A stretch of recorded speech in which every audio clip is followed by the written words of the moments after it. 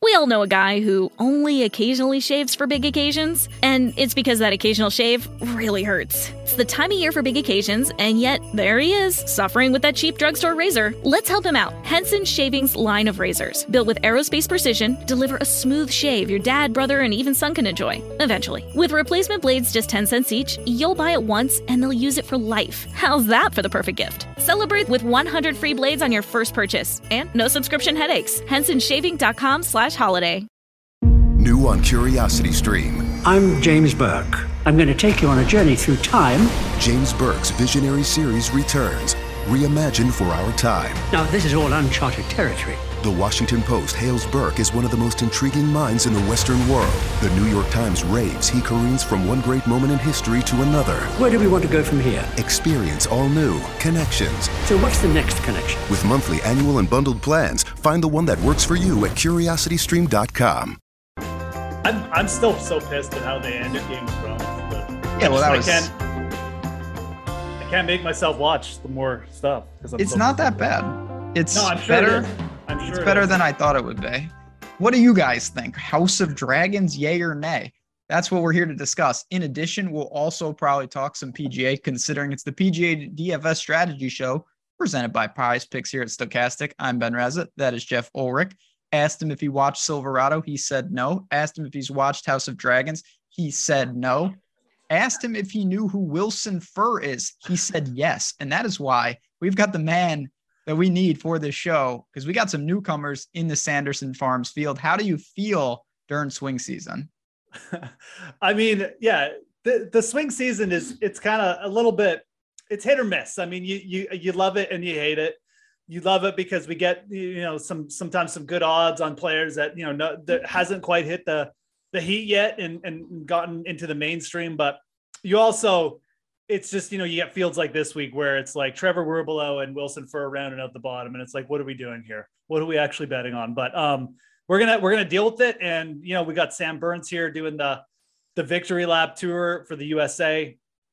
And I think that there is some value down the board for betting. And I think for DFS, there's some interesting lines you can take. So look, every week is opportunity. That's all that matters, right? I mean, I'm never going to pass up a chance to bet on the PGA. Love golf betting too much and golf DFS. So somebody's going to win. Somebody will win this tournament. You, before Hopefully. the show, told me that at one point in your life, you wagered actual dollars on the Gribbler, Cody Gribble. Yes. Yes. If you can do that, anyone is in play. Exactly. If I can hit Cody Gribble, guys, you guys can hit, Trevor Werbelow or whoever's going to win this week. So yeah, we can all do this together. We're going to do it together. I want to ask you quickly, there's not a lot we're going to take into this week because it's only Bez and Burns from the President's Cup teams that are here. I thought everything kind of in some ways went according to plan. The US was in front, it tightened up, but did they at any point, did it really feel like they were going to lose? I would say no. No, not really. I mean, it was, you hope against hope that like maybe the internationals could have, I thought there was a small chance that like the Americans were they had just taken their foot off the gas after getting up 8-2. And then the internationals made that comeback, but it's just, when the talent gap is that wide, I mean, yeah. Unfortunately, guys like Xander and Scheffler, well, Scheffler kind of sucked last week, but Burns even, like, these guys can just do it in their sleep. They're just so good, and it's just such a deep team. So, I don't know. Internationals, credit to them. They made it a little exciting. That's pretty much all we really hoped for at this event. They did cover. They covered the spread. Cover. The spread was 6. I wrote that up in the best bets on the odds shopper. The one interesting fact, and maybe take this into the next President's Cup and we'll probably get a similar spread. The only time there's only been one time in the President's Cup that a team's won by more than 6. So, even when the talent gap is that wide, it's still a big spread to cover for the favorite. Yeah, I was a little frustrated. I had a JT top scorer ticket. And obviously, I was able to hedge out a little because I knew him and Spieth, controlled their own destiny. So I did get to see Wu in that matchup, but I was disappointed there. And I think you kind of summed it up. Like Scheffler, it kind of sucked. You don't even pay attention because they have so many guys. They could afford that. On the other side, Corey Connors and your boys, the Canadians. Not great. Not great. That was pretty bad. That, you know, unfortunately here in Canada, the running gag is like when we get to the big stage, we do tend to just you know, throw up the cookies. The Olympics, it's the same thing. We get favored in an event, and it's like we had a hurdler one year. She tripped over the first hurdle, Ben. She was like the favorite for the 110-meter hurdles. What was her name? Perdita Felician. Yeah, look it up on YouTube. Anyways, literally tripped over the first hurdle. So, anyways. Well, your soccer team's getting good. Well, yeah, because we're the scrappy underdogs. We're fine in that role. As soon as we're the favorites, it's not good. Just fade Canada when we become favorite status. And it's also not, I'm sure this is why people are tuned in here, but it's really not fair that, you know, on World Cup qualifiers, you play like Nicaragua and you're playing in like the Yukon. Oh yeah. No, it's so unfair. In my backyard, in the snow. Bring it, kids. These teams from Central America who have never seen snow. Mexico didn't even know what hit them. They're sitting on the field, just wishing they were back home in their sunny, you know, abodes. And oh man, yeah, that was torture for them. You could tell. It was rough, but you know what? We are here to break down Sanderson Farms. We're going to talk about that. We go to Jackson, Mississippi. All things with the hurricane. I don't think it would affect this, but we'll have to see. Yeah. This is a course we see every year. It's a par 72. You can be aggressive. You got to roll it on these Bermuda. When you look at Jackson, what exactly do you see in terms of what we want here and what we're going to attack with? Yeah. So Jackson, or whatever it's called. God, I hate the way they name it. The Country Club of Jackson. Just called Jackson Country Club or something. But you know, again, we've seen this course before. Like it's been a main part of the fall swing for 7 years. You know, when it first started out, like we had winners like Mel Natty and Ryan Armour here, shorter hitters, guys who just lit it up on these greens. So the greens are kind of one part of it. I mean, they're from what players talk about and just what people talk about. They're some of the purest on tour. It's not a highly elevated course. So you get the lines going, you get the putter rolling here, and you can get hot. And that's pretty much like how Mel Natty, especially, you know, grabbed his win. And that's how a lot of just even like the recent winners. I mean, Cameron Champ gained like 6 strokes here putting when he won. So, you know, the putting is a big deal, but, you know, recently we've seen it, you know, it's much like the Fortinet. There's 4 par 5s in play. The good drivers of the golf ball, they've really taken advantage. They really just take advantage of these holes. It's a little bit of like a tree line setting, but you know, you can cut corners, you can take driver on a decent number of holes. And Munoz, Burns, obviously Champ and Sergio, obviously, even when he won, I mean, good ball strikers, like guys who had good ball striking weeks, especially off the tee. Burns just dialed it up everywhere last year. Insane performance. He lost 2 strokes putting and still got to 22 under par. I don't even know how that's possible, but so, you know, lately we've seen the big drivers of the golf ball have an advantage.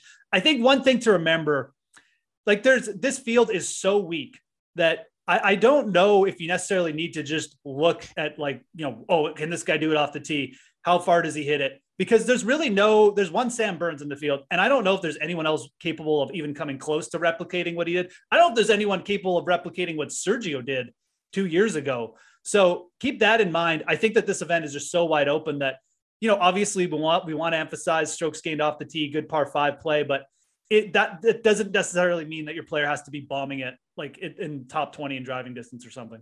Not at all. Would it help? Sure. But this is a glorified Corn Ferry-esque. What are you drinking? Oh, it's like vitamin C drink. One of my kids has a cold, so I'm just trying to, you know, get on top of things. It looks probably better than it tastes. It looks pretty sweet. Taste that good. Yeah, see, I could tell. Yeah. You definitely want to be aggressive tee to green. You're going to have to score. I think no matter what, I would expect pretty generous scoring conditions.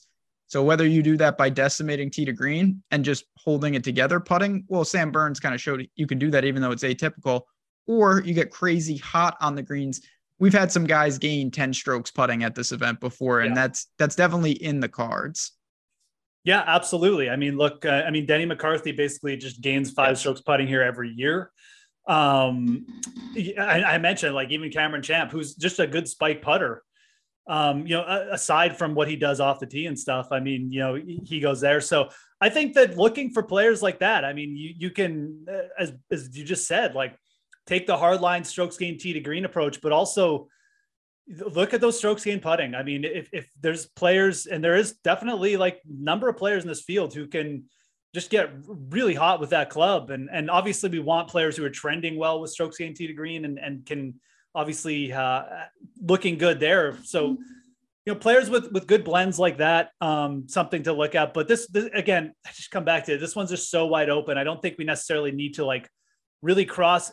I don't want to say cross anyone off, but cross like a certain player type off, because I think when it comes down to it, you're going to see like a variety of different names at the top this week, unless Burns just replicates what he did last year, which, is probably a plausible outcome too.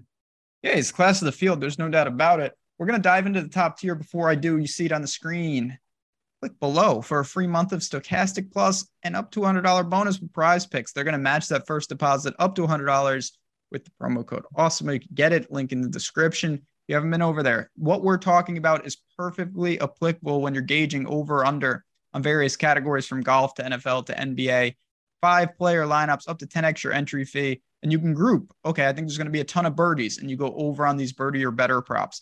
Okay, I think it's going to be really easy with the fairways gain type props. It's just a totally different environment over there. You can attack different golfers. You got head-to-heads, a lot of great opportunities. Check out prizepicks.com. And again, when you get over there, why not take the free $100 match as well as getting inside the ropes here at Stochastic? So just a great opportunity there. But I want to ask you, both on betting and DFS. So Sam Burns is the overwhelming favorite in this event. I assume you're not betting him. No, but it's funny. Like, I'm not betting him because I think the number is bad. Like, it is, but I mean, I never bet guys at this number. So, I mean, I'm kind of with you there, but I also think that like, there's a pretty solid argument that like Sam Burns could be like plus 800 or plus 900 in this field, right? Like he's the 12th ranked player in the world. The next guy is Harris English at 45th. So like there's a pretty big gap. And I mean, oftentimes we'll see like JT go off at like 800 in a field like this, but Burns at plus 1100 last time I looked on DraftKings anyways, it's really not bad, but at the same time, like this is a fall series event. And I mean, we just come back to the President's Cup. I mean, I'm not trusting Sam Burns, who actually played 5 matches last week, by the way. A lot of them went the distance and then, staying up all night with Kevin Kisner or whatever. So I'm not going there. I mean, I'm just not, it's not, we feel like we are in like this rut of where the favorites are definitely triumphing, but like, we only have to look back to the last event where Danny Willett makes a putt and a 3-footer, and all of a sudden, like Max Homa didn't win. So like this will switch. I mean, the favorites, these guys are really good. They're going to continue to win some events, but we'll also get on a stretch here where, these 1100, these plus 1000 bets, they just don't hit for a while. And this is not a spot where I'm going to jump on Sam Burns, even though, like I said, I do think his odds could even be lower this week. If you really want to get, into the whole gap of talent in this field. At 10,700, I totally get it because you've got a lot more room on the DFS side. Yeah. Not a crazy tag. I'm not going to bet him. I don't think, and who knows, I could be completely wrong. He's an LSU guy. Maybe this is important to him. If he didn't win this last year, I don't think he'd be here. There's no way, right? I mean, there's a dual argument. Like, I think it's a good course for him, and I think he legitimately likes the course. He's played this before, but at the same time, I mean, where he is in the world rankings right now, like he doesn't need to play. He can go to Mexico in a few weeks, do what he could just take most of the fall off really if he wanted to. He's eligible for all the majors. So yeah, I think that this is a defending champion just showing some love to the event. And I don't know, a young guy who's probably just got a little bit more energy. He's like, hey, yeah, I'll show up this week. It's going to be popular. We'll see how popular as the week goes on. If you don't go to him, you've got Thigala, Poston, and Henley rounding out the first 4, the 10K plus options. I mean, we immediately see the drop off. These are guys that are not typically in this range. Thigala is on the short list of guys that are supposed to win during the swing season. Poston's a proven winner on tour. Henley's got the most experience of these guys. Where do you look as we actually start to break into the pricing? Yeah. So, I mean, again, I talked about Sam Burns just in his, where he sits and the odds and stuff, but from DFS too, like, again, I mean, he is like, I don't know what his ownership is going to end up at, but I've got to think he's going to be one of the most popular players we've seen in a while. Like I remember John Rahm in Mexico, you've got to be thinking that kind of thing. He's only 10-7. So, right off the bat, I mean, as you said too, I mean, I think that in DFS, just piling into Burns is better than in the betting market. But at the same time, we can take a pretty aggressive line here. And when guys get up in this ownership, I mean, I think there's always validity to fading them. So, or at least creating some kind of, opportunity where we're getting leverage on the field with some kind of lineup in some way. And so these four guys obviously are going to be kind of like the pivots, and you have to roster someone. I mean, it'd be pretty interesting to maybe make like an all 9K lineup or like start in the 9Ks. But I think for me, like I can't get over the fact that McCarthy is up here. We all know a guy who only occasionally shaves for big occasions, and it's because that occasional shave really hurts. It's the time of year for big occasions, and yet there he is, suffering with that cheap drugstore razor. Let's help him out. Henson Shaving's line of razors, built with aerospace precision, deliver a smooth shave your dad, brother, and even son can enjoy, eventually. With replacement blades just 10 cents each, you'll buy it once, and they'll use it for life. How's that for the perfect gift? Celebrate with 100 free blades on your first purchase, and no subscription headaches. HensonShaving.com/holiday. I know that the putting upside is immense, and we just talked about guys like Malnati, but for me, like, it's got to be Henley here. He's top 5 and birdies are better. He's top 5 in approach. If anyone is coming in and just like kind of doing a mini Sam Burns where he's gaining like 10 strokes ball striking, it's got to be Henley. I mean, I know that the putter is the putter. Like we know this, and but Sergio gained like 3 strokes putting here. Burns obviously won with losing strokes putting. I think Henley has a pretty good shot this week to kind of pop up. He's rested. He's coming in. He likes this part of the country. He's from Georgia himself. So give me Henley here as like the pivot for DFS too. I think that just in terms of pure upside with this venue, that is the guy who could, like I said, replicate a little bit of what Sam Burns did last year. And the interesting thing about a guy like Russell Henley, so first of all, he's played here twice, gained strokes putting both times. Long term, Russell Henley is not a bad putter. In fact, I would kind of view him as a pretty good putter. It's just lately. It's so strange, his career, man. Like he started off as just a absolute like smooth stroke. Everyone used to talk about how good his stroke was on the greens. And then his ball striking picked up, and it's like every ounce that his ball striking picked up, his putter just got worse and worse.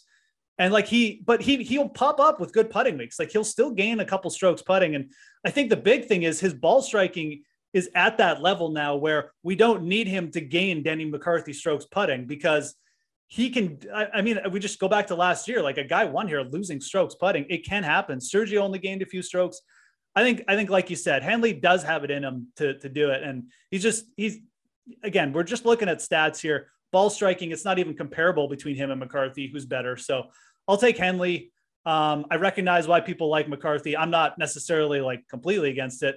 I think realistically, if you're taking from this pool, you're going to want to mix and match a little bit anyways, especially when you're making like non-Burns lineups. So I bet McCarthy at 25. I feel good about that. A little more than he can just, the way he rolls it is just wild. I'm with you though. I like Henley. Approach numbers jump off the page. Putting numbers historically are good. He clearly, and this is not a new guy, like Bermuda is his surface. Yeah. We know that. There's no debate amongst that. Fresh restart. I expect Henley to play well here. Munoz is gone. He withdrew. Now we get serious, because this is going to be the theme of this show in a lot of ways. Guys of various levels of pedigree coming into elements where we haven't seen them, or we're judging them off 4 rounds. Case in point, Taylor Montgomery. He's 9,600. He came in 3rd at the Fortinet. He gained a comical amount of strokes putting at the Fortinet. Who is this guy, and why is he 9,600? Yeah, no, Taylor Montgomery. He's I know I wrote up just in terms of like recent form and stuff. He's giving off some like Cameron Young vibes right now, isn't he? Like is he going to be the guy who just like top 5s every week and comes in? I mean, he is up here. He's really strong off the tee. His ball striking stats are great. He's been doing it for a while on the Korn Ferry Tour as well. You look at this setup again, like very much with the Fortinet. It's obviously a different surface and a different setting, but 4 par 5s in play. You've got to be able to take advantage of it. I'm always like late to jump on these players, and I don't like, we recognize them, but For me, if Taylor Montgomery is going to be up there in ownership, I'm okay with it. I mean, let other people take it and we'll see where it pans out like later in the year. I mean, if it comes into January and he's still playing well, yeah, we'll get on it. But at 9,600 in this field, I just feel like there's too much opportunity to kind of jump on guys who are a little bit depressed in price. So I think it's a decent setup for him, but I really have no idea what he's going to do this week. It's first time seeing the course too. He's priced up to what can only be described as his ceiling. I think he's got, Stallings, Bradley underneath. I mean, our guy Riley, like I'm not necessarily out. I just don't really like it for DFS at this point. So I always am late to these guys unless there's a unique situation, particularly coming off the third place, which seemed wildly inflated based off putting on bent grass. Yeah. I don't know how I'm going to click that when I can click Stallings. Rio is here.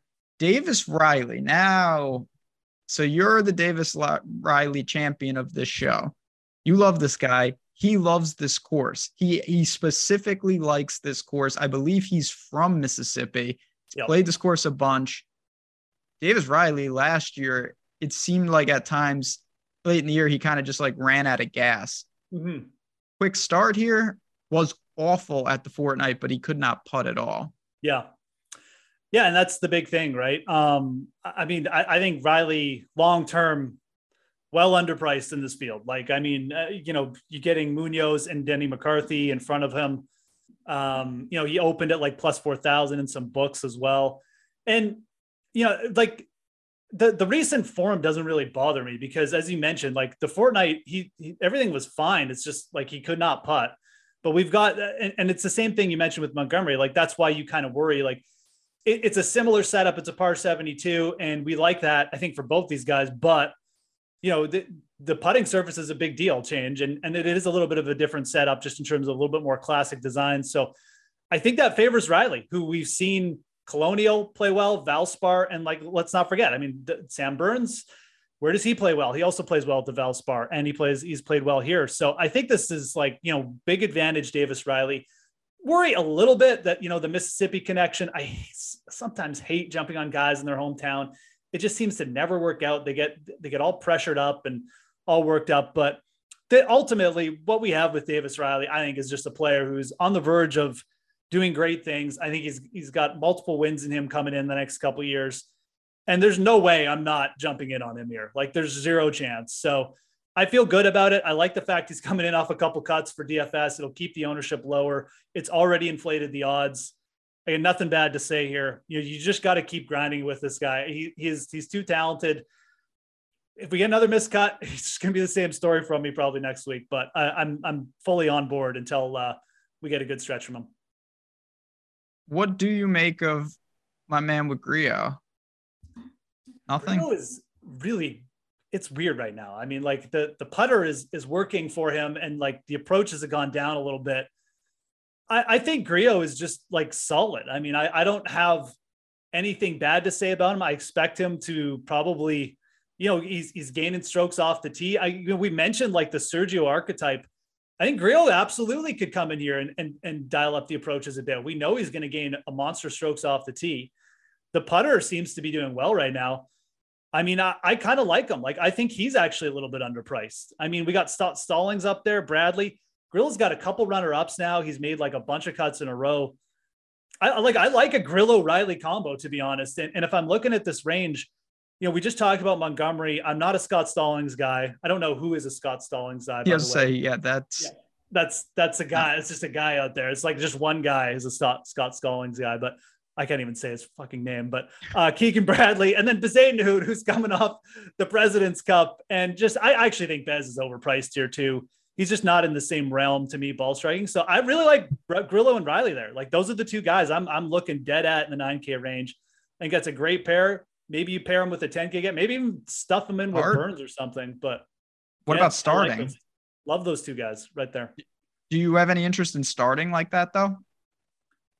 Look, I think this is again, it's Sam Burns, it's everyone else. And everyone else is, to me, it's just like, It's pretty much equal. Yeah, I'd agree. absolutely. Get wild. Like, why not? I mean, You can even add a third. Like you can start, no problem. Rio, Riley, Hadwin, Grio, Riley, Detry, Molinex, Seamus, whatever. Any of these guys in this next range, Sepp Straka, as we kind of work to the mid-range, Sepp Straka, Detry, Hadwin, Harris English, okay. Taylor Moore, who when I saw Taylor Montgomery's price, I was like, oh yeah, that guy's been playing pretty good. And then I realized I'm thinking of Taylor Moore, who is just going to make this a Ryan Blom, Ryan, whatever the other one's name is. Armour. No, the other one. Brem Blom, right? Yeah. You see? Yeah. Brem is in this field, I think. Yeah, he is. He's the min. And he's the mega bomber, right? Yeah. I don't know what the hell Ryan Blom is doing. I love that guy. Where do you go though when you kick off the eights? Yeah. And again, like you can go, top three here with, a guy in the top 8K range. I think there's two players I'm pretty interested in here as well. We're going to stay away from the Canadians this week. I think Hadwin's interesting. It's a weaker field, but haven't seen too much from him. I'm not sure if I love this setup for him. I kind of like him on par 70s anyways. I think Sepp Straka and Detry is actually Thomas Detry or Detry. I don't know, whatever. I think it's a really interesting setup for him. He's talented. He's strong off the tee. He can work those par fives as well. And as far as Euro Tour setups go and where he's performed, I think like the easier venues on tour, absolutely. Like this is probably where it's going to be for him. Like if it ever happens and he ever gets it done. T5 at the BMW, that's a great result. Again, another course, at Silverado, he put together a solid opener with 20 birdies at the Fortinet. I like it. I like Detry this week at 8,800. I'm not sure what he's projecting at over on Stochastic right now because I just can't remember off the top of my head. But he's got a little bit of ownership, so he's not going to be under the radar necessarily. But I think he's a fine play. I really do. I love this setup for him.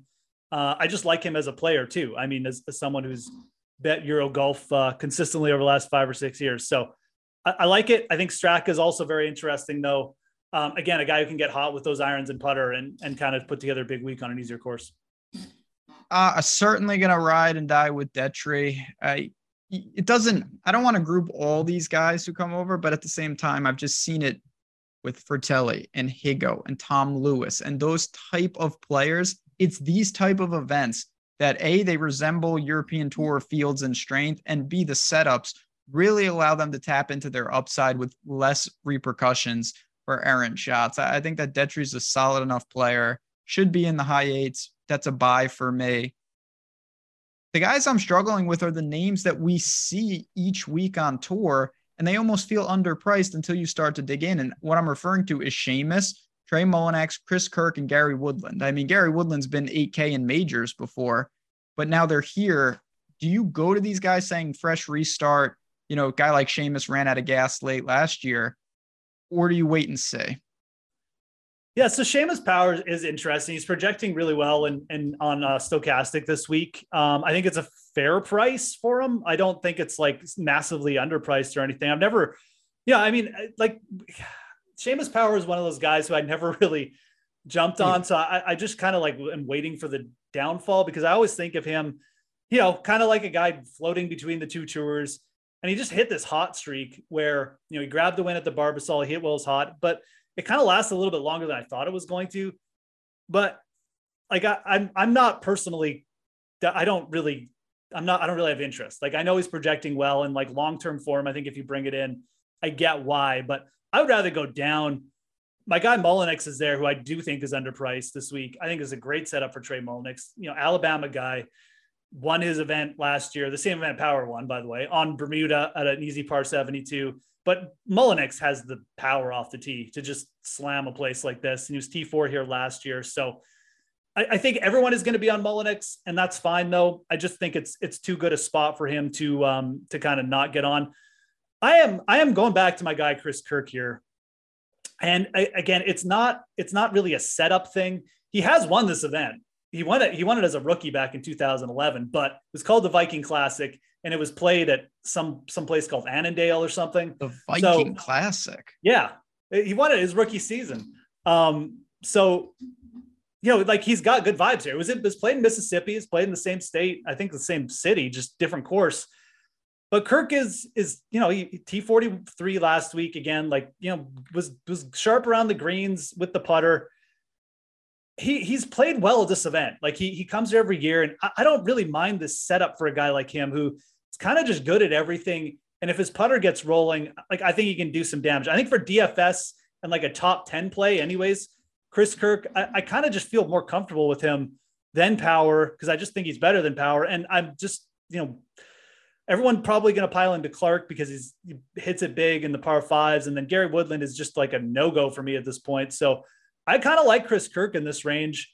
I think you could use him and Mullinix together, much like you're kind of pairing the Grillo Davis Riley combo up top. So We all know a guy who only occasionally shaves for big occasions, and it's because that occasional shave really hurts. It's the time of year for big occasions, and yet there he is, suffering with that cheap drugstore razor. Let's help him out. Henson Shaving's line of razors, built with aerospace precision, deliver a smooth shave your dad, brother, and even son can enjoy, eventually. With replacement blades just 10 cents each, you'll buy it once, and they'll use it for life. How's that for the perfect gift? Celebrate with 100 free blades on your first purchase, and no subscription headaches. HensonShaving.com/holiday. Did you miss your deadline to renew your Medicaid coverage? You can still send your completed annual review form to Healthy Connections Medicaid. You may be assigned to another health plan, but you can ask to come back to First Choice within 60 days of renewed Medicaid eligibility. It's your family. It's your choice. First Choice is the right choice. Renew and choose us. Visit selecthealthofsc.com/renew to learn more. So I'll ride for my guy Seamus for life. I think he's a better player than you think. I don't love this course for him though. He's thrived a little more. He's got a mixed bag, I will say, but I more think of him at Heritage, Corrales, RSM, where he's thrived more than this. But this is a guy, he was 9th at the PGA, 12th at the US Open. He made the cut at the Masters. He can play a little bit. I am a fan of Seamus in life. Yeah, no, for sure. And I fully admit, I probably underrated him. You got him off the tour. You got him down there with the cronies. Yeah, no, I mean, I do. I definitely underrated him for a bit, and it bit me a bit, but I don't know. Yeah, I feel like he's normalizing a bit. So this will be interesting to see what he does. I think this whole season for him will be interesting to see if he goes back to that 125 kind of scraping by, or if he pops up. And look, if he stays in the top 50, whatever this year, I'll definitely, re-rate him in my my fantasy grind model that I have. He's on the Ryder Cup team. Hot take. Seamus Ryder Cup. You heard it here first. Wyndham Clark, you've talked about. Now we start to, again, this is where you're going to get a mixed bag of the Brendan Steeles of the world, as I kind of talk about the upper sevens. Andrew Putnam, Brendan Todd. We've seen these guys a million times. Versus Aaron Rye. Justin Sue is back. Certainly Justin Lower lately has been a very relevant name, and it seems like he's got opportunities. He's a putting machine last year late. How do you look at this? Is it one or the other, or do you kind of just break it down player by player? Yeah, no, I mean, to me, it's kind of just like a player by player thing. I mean, and what I think you can do here too is, you start to take player types. I mean, you mentioned Lower with his, his putting and quite frankly, he's just been good. Yeah. In a couple different areas, off the tee as well. Really strong. So I think you can break it down to archetypes. Benny An has been really good off the tee, not just last week, but just lately. So, maybe you pair Lauer and Benny An together and go for that off the tee, goodness, or maybe you take a Todd combo with Justin Sue and go for the high end putters. But to me, it would be just a player by player thing here, how you want to rate it and how you want to rate these dudes. I don't have a strong take here. I mean, I think Justin Sue, if we're just going by pure talent, and you said to me, I'm going to jump on Justin Sue while nobody else is on him, I'd be absolutely fine with that, because I look at this and I think long-term, that's probably true. I do see that people are, and again, stochastic.com guys, got the ownership projections up, and I got him in front of me now. Dean Burmeister was a player at the start of the week. I was like, oh, I was playing Dean Burmeister. He hits it a mile. This is going to be great.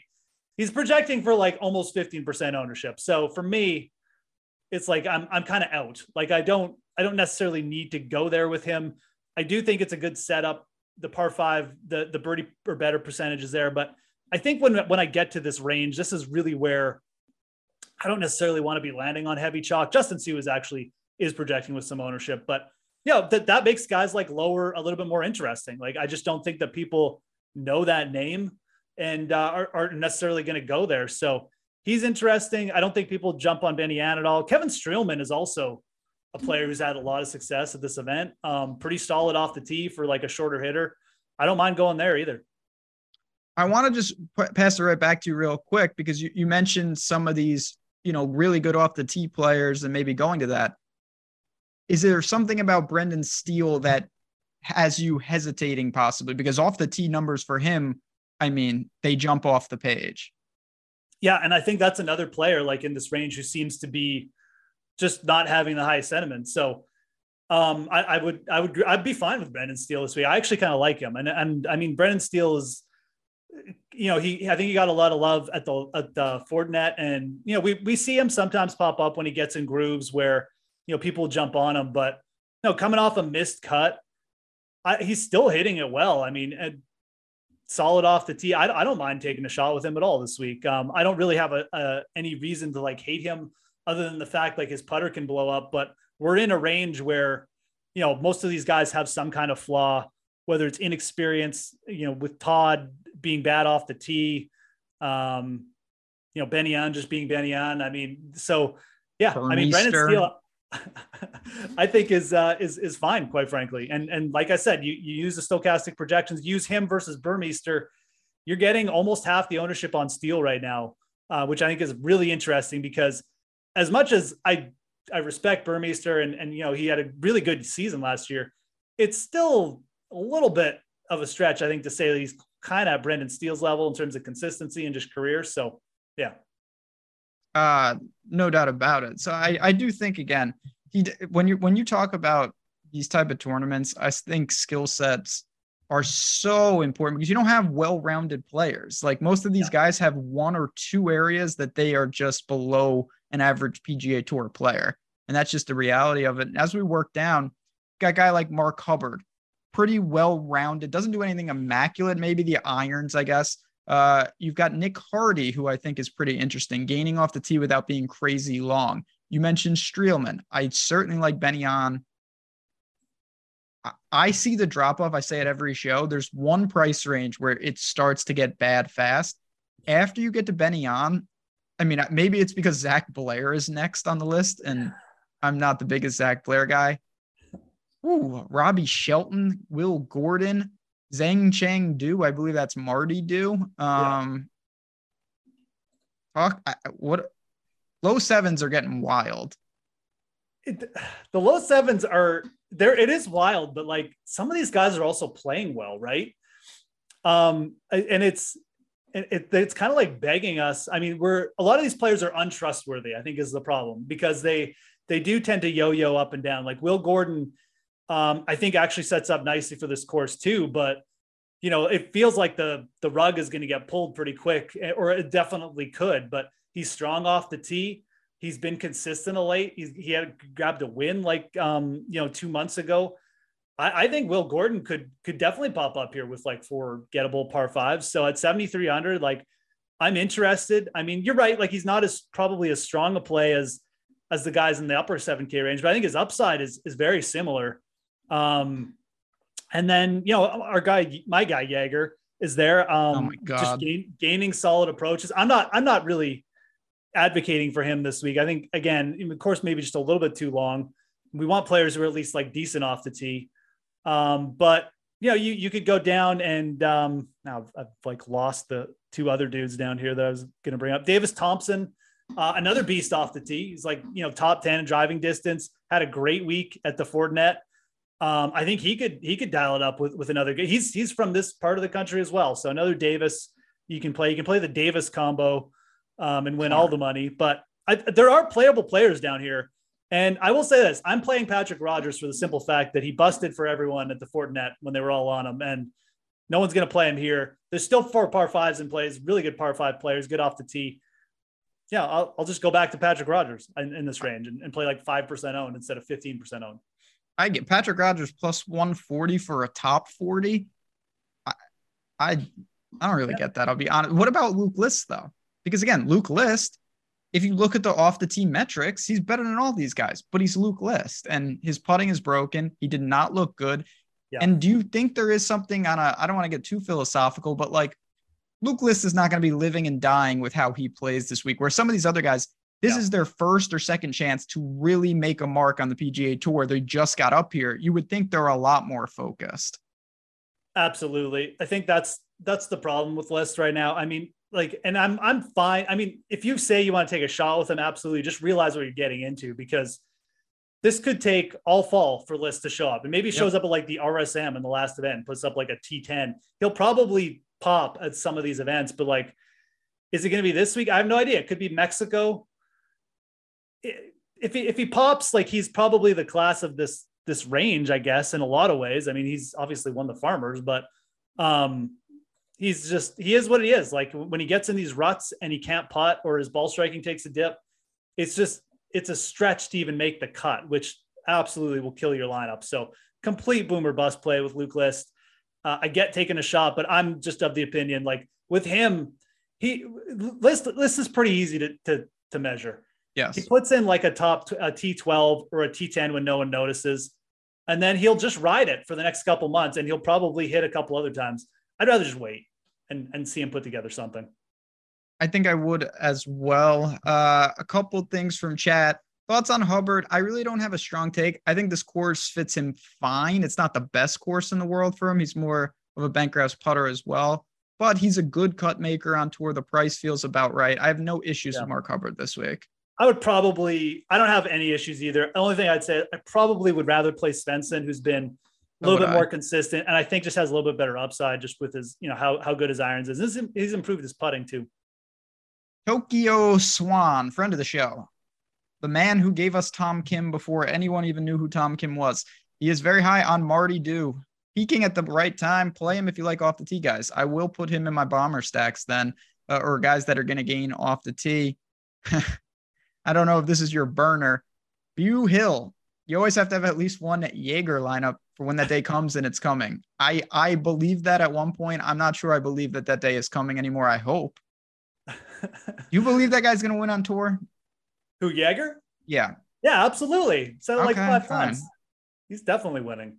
Here, definitely winning. That's good. Patrick Rogers, I'm in on. Last couple guys, and then we'll get egregious. We still have plenty of time here. I like that. By the way, I do like that Marty Doe call. I think he's been around for a bit, and when he gets hot, he's talented. Who is Paul Haley? Yes. I want to say, oh no. Okay. It wasn't who I was thinking of. I got nothing here. Okay, great. Paul Haley, 7,100. Gained 6.5 strokes at the Fortinet. Another one of these guys. We saw him 10 years ago on the tour. And then we have 34. It's actually kind of an interesting story. But I would rather go to CT Pan, to Brandon Wu, to Lee Hodges, to Hayden Buckley. Before I go there, Eckroat, another name we've seen pop up here and there. Any of these guys standing out amongst the others? Obviously, the tools at Stochastic will do a lot of the legwork for us as we get closer to Thursday. For me, Brandon Wu and CT Pan are probably where I'm looking, even though I don't think it's the best course for them. Where are you looking in the flat to lower sevens?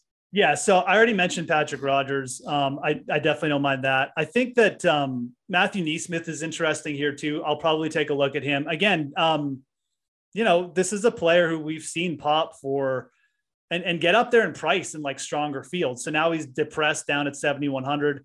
The recent form doesn't look good, but this is a different part of the country. This is typically, this is where he's from, not specifically a state, but close by. And, Bermuda greens, can get really hot on the approaches. I think Neesmith is interesting. don't have a like Eckroat is probably the player I would go to that like will probably garner lower ownership here. He's been consistent. I like what he does just in terms of consistency with the ball striking as well. So that is probably who I'd be looking to. I'm going to have to look into Paul Haley a little bit after this now, but I don't have like a hot take about him or anyone else in this range. Lipsky is a guy I'll sometimes play. He's up there at 7,200. He's just a consistent, good all around player, but again, it's a little bit longer course. The easier scoring is probably good for him. I just don't know what the upside is. I think the upside is probably better with Neesmith, even a guy like Eckroat probably. So those would be the two guys I'm definitely looking at 7,100. What about Hayden Buckley though? Because Hayden Buckley has gained strokes off the tee. Yeah. Basically in every event, he got hot with the irons for a little bit, couldn't fully make it happen and never really broke through. He made 7 straight cuts, but he had nothing in the top 10, only one inside the top 20. I don't think he can go low enough. That's my problem. Like, that's why I'd almost rather because play of the Patrick putter Rodgers in this range, because I know Rodgers can come through with like 8 strokes putting. I just, and even Neesmith, like, you can get hot with the irons or the putter. I just don't know what Buckley's upside is with that club. And, I mean, again, like consistency with the ball striking, I absolutely like appreciate that. But I guess, it's been a year basically since his last top 10, and it was in the fall swing. So you could play for that, but I think I've seen enough where like he hasn't really replicated it since then. I'd probably rather play the more proven players.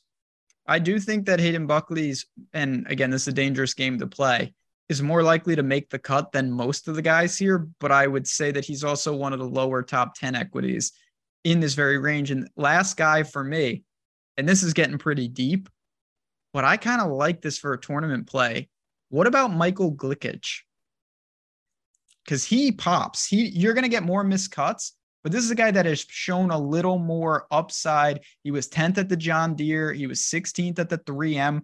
He can pair up really good off the tee play with an electric putter at times.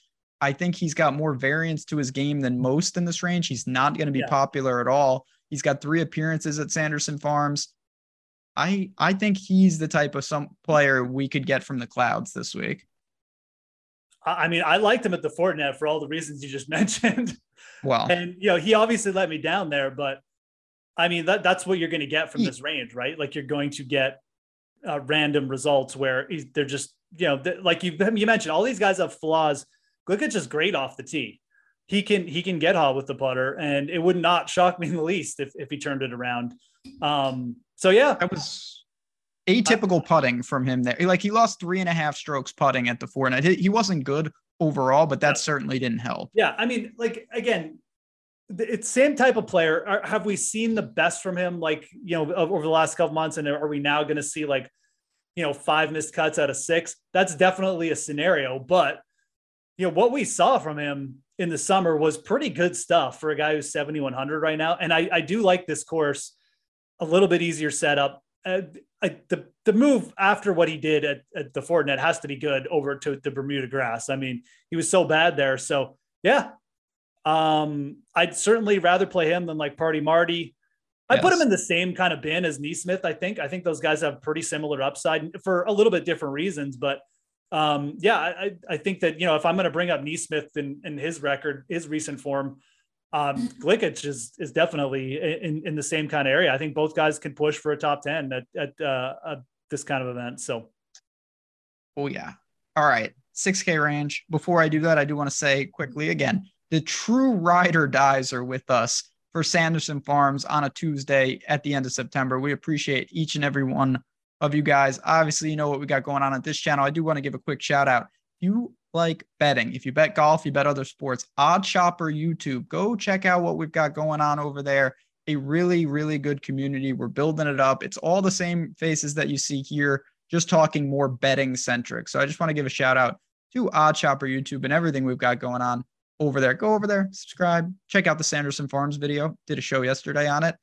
Maybe I did talk about Patrick Rodgers in that. I'm not sure I talked about any of these guys though. T-Dunks leads us off. You've got Malnati who tears this course apart. You've got someone named Matthias, not Schwab, Matthias Schmid. Matty Schmidt. That's Matty Schmidt, right? No, is that Matty? No. Oh my Matthias Schmid. He's from Germany. Is there like a different? Yeah. Who is this guy? Did you just make someone up? Well, no, Matty Schmidt he almost won at, he almost won the, oh my God, what event was that? He almost won the Barbasol. I think this is the same guy. It is Matty Schmidt. Okay. It is Matty Schmidt. They've changed his name to Matthias Schmidt. He goes by Matty Schmidt. Okay. That's good. It makes him more exotic. I like that. Well, I was like, oh my God, is there actually two of these dudes? And one of them's going by Ryan Brem, Ryan Blom. God, thank God. Okay. It's the same guy. Carry on. Sorry. Well, you're going to, I know you want to talk about Nicholas Lindholm. So, oh yeah, of course. That guy's back like 3 years. He is best putter in this field down here. That guy is a world-class putter. Can't do anything else though. Yeah. I don't think this is I'll get right to it. I don't think this is the best course for Tyler Duncan. I play Tyler Duncan a lot. I don't love him here. Do you? No. What about Johnny He? Same concerns for me. Yeah, no Johnny He. I think at this range too, I'd rather look at guys who have a little bit more like just, tee to green, like Smotherman, I think is a good fit. Adam Long. He brings some tee to green stuff, just solid off the tee. And he's shown the ability to get a little bit hot with the putter, or at least gain us a couple strokes, which I think is a good recipe for like a top 20, top 25 here for a guy like Smotherman. So that is the player I'm pretty interested in this week.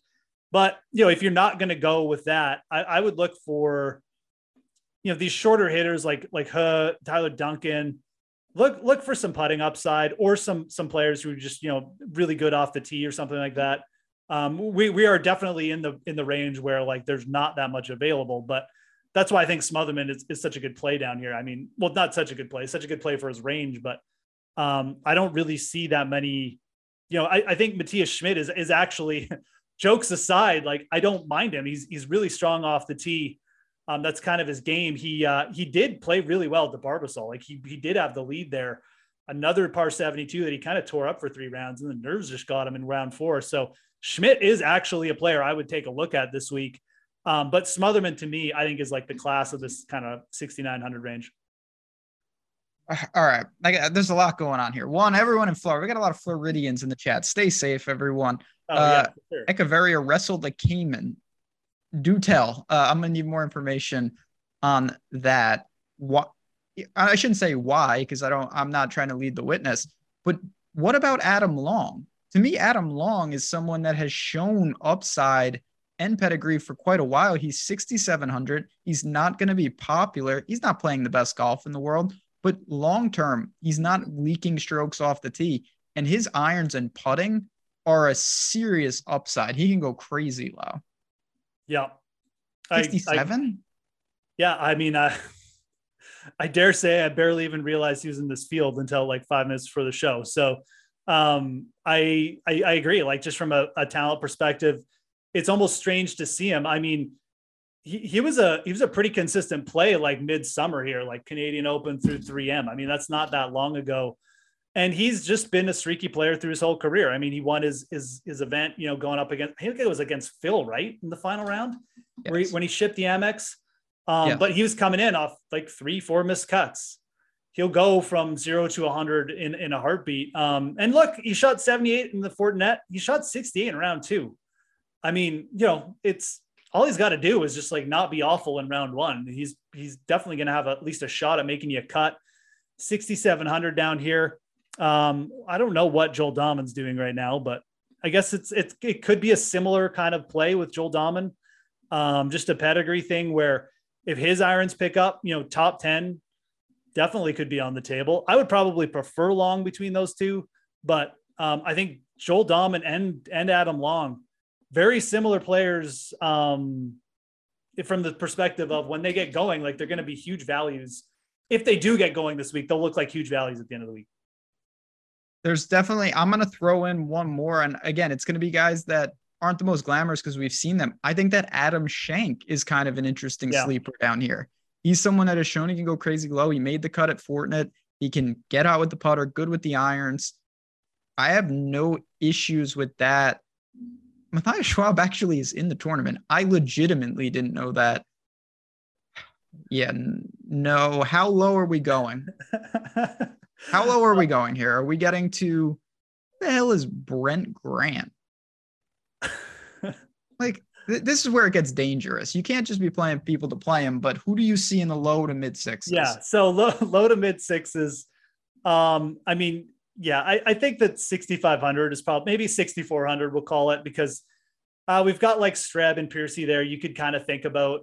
I would probably lean Scott Piercy between those two veterans, but it's with like a fairly heavy heart that I say that. Just from again, like this is a bit of a veterans course, been around for a while. It's not overly difficult. Scott Piercy is a player we saw show up at the 3M Open and like just about win that event. I was just talking about Matty Schmidt getting, final round jitters. I mean, Piercy really blew that one. Gave it to Finau on a platter. So, but I think that like a Piercy play down here, if you're looking at the 6-6-4, that's fine. It's very similar in style to our kind of Adam Long play where, these are veterans in a weaker field. I think you could think about them. Oh, I completely forgot about this guy. Jimmy Walker's in the field again. Did you hear about Jimmy Walker and how he's going to retire? What? No. He was going to retire, but because the live guys went, he got some kind of exemption or he got some kind of status, and now he's decided not to retire. Jimmy Walker, he scorched it at the Fortnite. I think he was like first in strokes gained approach or something like that. So I actually think Jimmy Walker is very playable down here. It's taking your life in your own hands. But if I'm going to bring up Scott Piercy, and at least we have some pedigree here with Jimmy Walker and some recent form to go off of. So yeah, I think he's actually playable down there. He's so under, like, just low that I almost forgot about him. But yeah, I mean, if I'm dipping into the 6,300 range, it's actually funny because you see Nick Watney down there at 6,200, and Nick Watney finished runner up at this event last year. So if Nick Watney can come in and put in like a hero, runner up finish, then, maybe we'll get something special from Jimmy Walker. But I think he's worth a shot at 6,300. That's pretty much as far as I would go. There's no one else down here that I feel super strongly about. Maybe you're going to bring someone up that I'll probably not. Jimmy Walker. Yeah. Lyme's disease ruined Jimmy Walker. That could be true. Lyme disease also ruined me. I had Lyme disease. It's terrible. Really can screw you up. Yeah. Lyme disease messes people up. I know. I didn't. I was picking winners at a ridiculous clip. Got Lyme disease. I haven't hit it outright in months. Yeah. And I didn't even know I had it. They couldn't figure it out. It was actually terrible. I don't think I'm going to go super. First of all, we've talked about this a lot. When you're paying up and you can double up with Rory and Rahm, it's like, okay, I'm going to jam this guy at 6,300 to do that. You're going to do that so you can get Thigala and Burns. I mean, I'm not going to really give up much by just going very balanced. So if there were guys down here, I would have to actually like the play rather than going to them to unlock something up top. Yeah. And I'll say this. I think that Long, even my Walker play, Dom, and I think those guys are, like you said, they're probably too variable to consider just going like superstars and scrubs. I do like the Shank call. That is the one player I like these setups for Shank where there's par fives. It's very scoreable. He can just get it going, and he's made a couple cuts in a row. And I know I was looking at him early in the week. That's a player where if you're looking for like maybe a top 40 bet or something too, or top 20 odds, I would really take a hard look at Shank. And I like him for DFS. I really like that play because if he goes, the birdies will be like, he'll be in like a winning lineup. So again, like Ben said, you don't have to necessarily go that crazy at the top, but if you're going to make those lineups, I would definitely look to Adam Shank. I really like that call. Long and Walker. Well, I mean, I'll stand beside my Walker call, but Long and Damon, but we're just kind of trying to pick like when they're going to go off. They're fine, but I think Shank is like legitimately, this is a good setup for him. I'm not, with swing season golf, I don't play the same type of volume. Even if I make only like one, Shank is going to be on that team. He is one of my favorite plays. He's definitely my favorite cheapie. Don't think he's getting the love that he deserves. He's that type of guy that pops up. So I am there with that. One last thing. We got so many deals going on. Prime time. Use that promo code. What does it do? Nobody knows. Actually, that's a lie. I know exactly what it does. It gives you weekly access to NFL primetime package for $1. All those showdown and single game slates, you get to see those tools that everyone talks about on these shows for $1. So when you go to checkout, the link is in the description already, and it's in chat. Sign up and use that promo code PRIMETIME. Showdown lineup generator, player and ownership projections, expert Discord chat, lineup builder. It expires at the end of this month. It's a great time to take advantage. 7 days for $1. I didn't know if we were going to make it an hour, but we did. We did it. We did it.